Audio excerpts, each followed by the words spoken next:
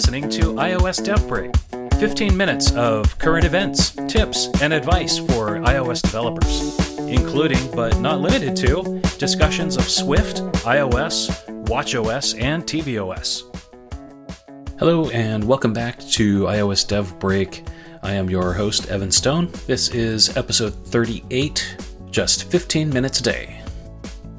It's been a while, hasn't it? I think the last time that I did a show was back in October, and here it is March. So I apologize for the long break, but a lot has been going on. A lot of things have happened to us in just in general with the pandemic, and also a lot of things happening in the Apple world too. Not the least of which, I guess, sort of as a non-news thing, is since the last time we talked, we have new computers. The M1 is out with the MacBook Pro, MacBook Air, and the Mac Mini. And so hopefully you've been able to acquire one of those and try it out.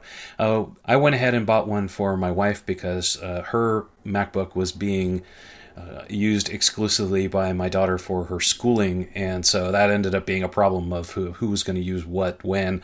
So I just decided to get my wife the M1 MacBook Air and boost it up a little bit, and so she loves it, and I've been able to use it a little bit here and there, not really for any development work, just to sort of try it out.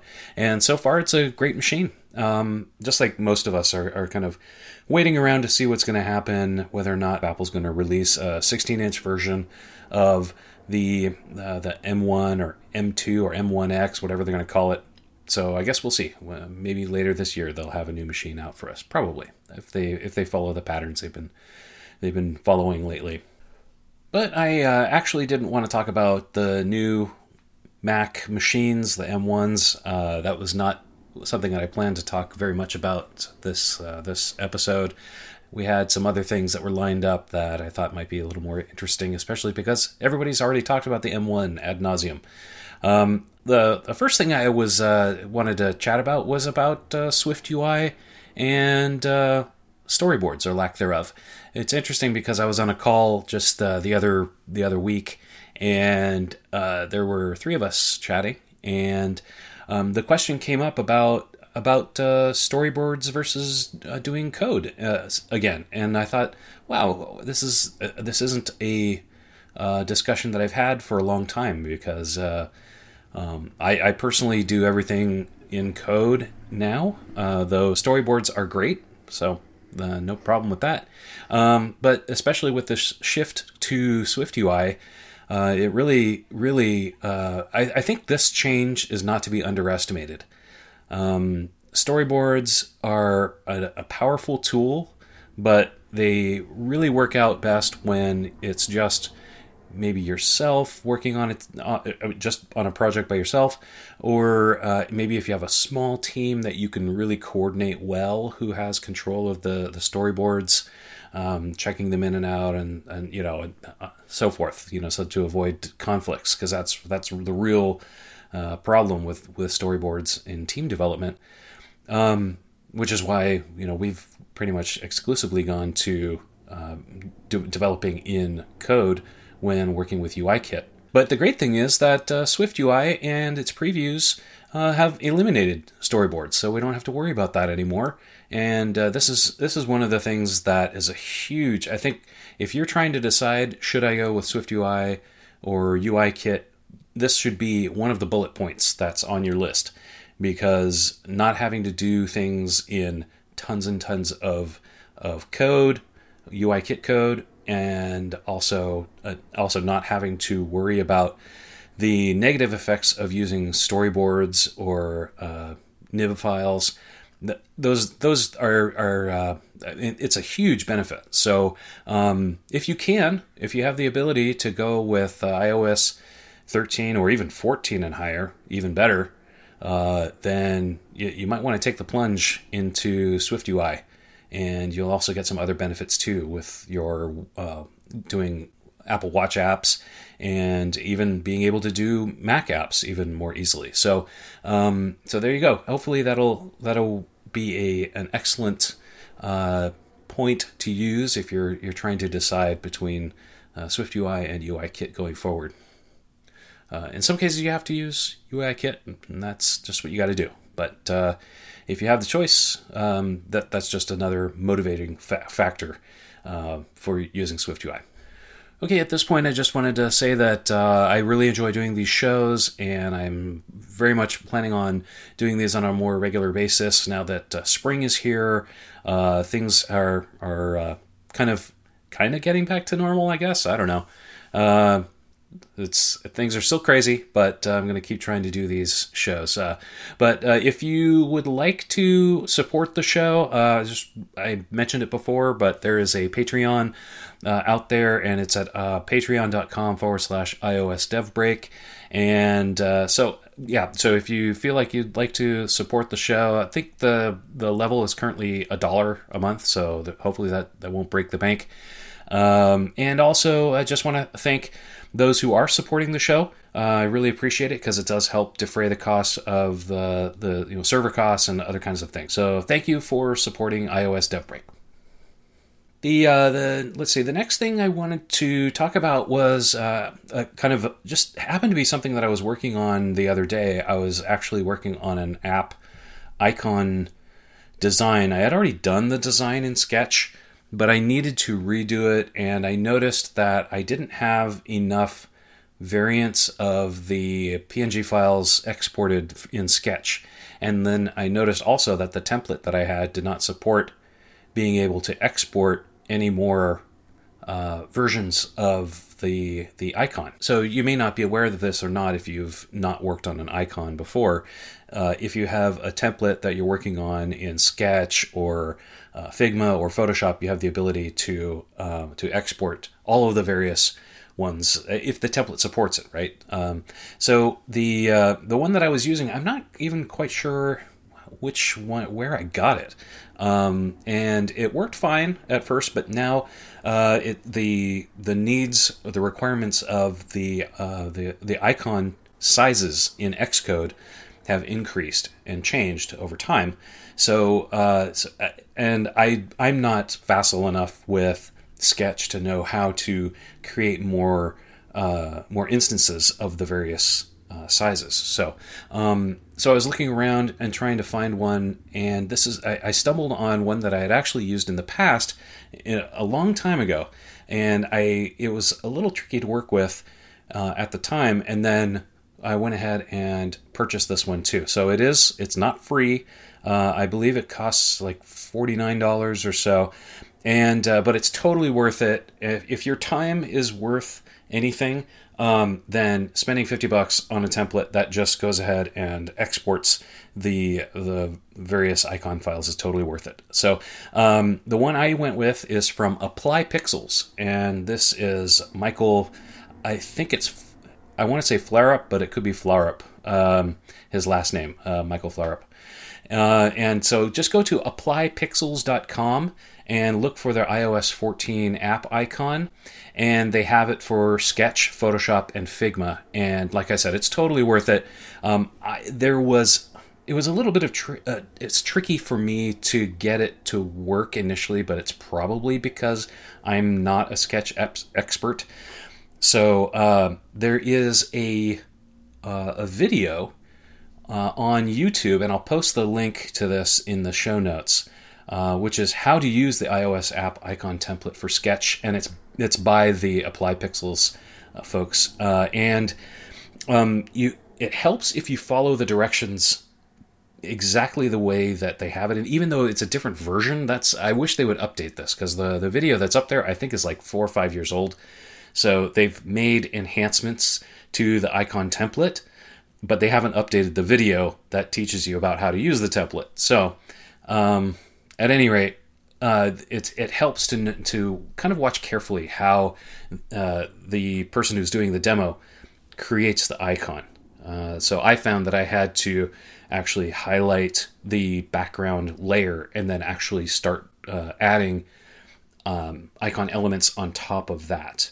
And so if you do it just the way it's in the video, you'll be fine. And that was the only thing that was tricky, because otherwise I was having sizing issues with it. And so, but I got it to work, and I was able to export those. And the great thing is, and this is for transformation, is the icon that I'm working on. And at some point, I want to be able to have make up T-shirts and other kind of merchandise for this going forward. So I'm really looking forward to that. I want to do some like little coasters and buttons and things like that, stickers. So I'll let you all know when that's available if that interests anyone. I wouldn't mind having a coffee mug with the logo on it. I love doing that kind of stuff. Every project I've done in the past, I've done those kinds of things with using Cafe Press, and so now I'll probably use a different service for that, but because there's better ones available. But it's a lot of fun to do that, and that's something you can do too. It's very easy. Once you get your designs done in Photoshop or another design tool, you can export it, and then you can have these kinds of cool little merchandise items made up for you. And then you could share it with your friends and family or other fans of the product. And so it's just kind of a cool way to get the word out there. And let's see, getting back to some of the items that we were talking about, I'm going to let this episode go overtime because you, the listeners, deserve it. So one of the things I wanted to mention was just a tip when using the iPad simulator. This is something that occurred to me, or something that I had to figure out how to do because I needed. And it didn't even occur to me that this would be a problem. But typically, I run my simulators without the bezel around. So I usually run it because I want to save space, and I don't have a huge monitor that so that I would like to be able to have the full iPad display, and just having the bezel showing is just kind of I figure a waste of screen real estate. So. But then there's the one problem that you run into is that if you're using your iPad simulator and you want to be able to show the dock, how do you do that? Well, you think that you would just put your mouse cursor at the bottom and go up, and sort of scroll up or swipe up, I guess. But that wasn't working for me. So the key, as it turns out, was to enable the bezel. So if you already run your simulators with the bezel showing, you're in good shape. But if you don't, and you're trying to figure out how to show the dock in the iPad simulator, then this is just a little tip of the week, which is enable the bezel, and then you should be able to swipe up from the bottom and be able to reveal the dock if you want to be able to switch to another app in the simulator. So that's a very simple tip for you today. Also, on the topic of education, this was something that was interesting that happened a little while ago. I was on a Zoom meeting. It was kind of I guess it was a talent show. Yeah. So it was a Zoom talent show. And everybody was, there were people playing musical instruments and people singing, and, it was basically a music kind of talent show thing. And what I thought was really interesting was that there was this one boy from Palo Alto, I believe, and he was I think he was only like 8 years old, I believe, in that ballpark, maybe plus or minus, right? But and he was playing the piano, and it was amazing the things that he was playing. And he was doing such a good job, and at first he said, oh, well, he was playing since he was 4 years old.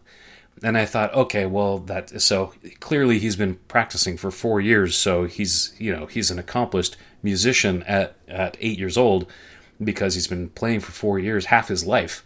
But I thought what was really, really interesting was that the follow-up question was, someone asked him, so how much time do you have to do practice a day? And his answer was really interesting because I expected him to say that he practiced maybe an hour or something. But then, when you think of a kid who's 8 years old, an hour is a really long time during the day. So as it turns out, he said, oh, I usually practice 15 to 30 minutes a day.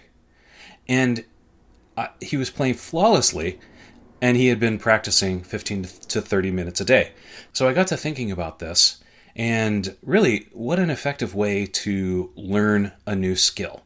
It doesn't take a lot of time each day necessarily. In fact, in some ways, it's better if we do it in a smaller time slice. But the key was regularity. So he was practicing every day, but he was practicing for 15 to 30 minutes a day. So maybe that's something that we could do if you're trying to learn a new skill.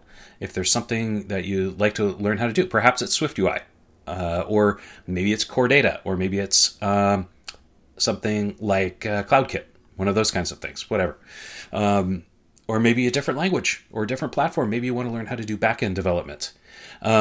It goes to show that maybe what we can do is, instead of trying to do a huge effort of hours a day of trying to learn this, we may have to if we have a scrunched down time to actually learn it. So if we only have 2 weeks, we have to learn something in, then obviously you're going to have to take more time to do that. But if you have the time to do it, and there's not a time pressure, then maybe just little bits of learning each day is something we can do. Just take one step at a time. In fact, if you constrain yourself, you may find that you may commit better to it, and you may actually look forward to accomplishing more and doing it more often in the long run. So if you know that you only have 15 to 30 minutes, then you're going to make it count. So those constraints, when we put it on ourselves, sometimes that is really valuable and really helps us to succeed. So anyway, it was just a thought. And then connecting that too with these the 100 Days programs. So like Paul Hudson has 100 Days of Swift. There's 100 Days of SwiftUI. Or maybe you wanted to do a course on raywenderlich.com or Udemy, one of those kinds of things. You could just take it one time slice at a time. The 100 Days programs are nice because they are sort of atomic chunks that you can do each day, or you could even break it up, maybe, because I think typically those tend to be, they want you to be maybe an hour or so, but you could break that up even more. And so then if you just take it just one step at a time, if you constrain yourself, then you may actually accomplish more in the long run, and you'll be looking forward to doing it each day. Okay, I think those are pretty much all of the items that I had for this show. I have some other things that are queued up for future episodes, but those were the important ones that I wanted to mention this week. And also just wanted to say, if you like the show, you could also help us out with a review on whichever source you are listening to this from. If you're listening to in the iTunes or the podcast store, then go ahead and you can leave a review. It'd be appreciated. It'd be nice if you like the show. If you don't like the show, then you don't have to leave a review. That's fine too. So only positive reviews. No, you can write whatever you want. Okay, so I think that is it. That's where we're going to wrap up for this week. Once again, thank you so much for listening, and I really appreciate the support that you're giving. And I'll catch you next time on iOS Dev Break. Thank you for listening to iOS Dev Break with your host, Evan K. Stone. If you would like to learn more information about the podcast, or read the show notes, or if you would like to hear more episodes, go to iosdevbreak.com. You can also find various other ways of supporting the show there, so we encourage you to check it out. You can also follow and tweet feedback and questions to the show on Twitter at iOSDevBreak, and please spread the word. We'd really appreciate it. If you would also like to support the show in a monetary way, please go to patreon.com/iOSDevBreak, and there you can find out how to help us out just for $1 a month. If you are interested in sponsoring a future episode, please send an email to sponsor@iosdevbreak.com. Thank you again for listening to iOS Dev Break, and until next week, we will catch you on the flip side. iOS Dev Break is a production of Interactive Logic.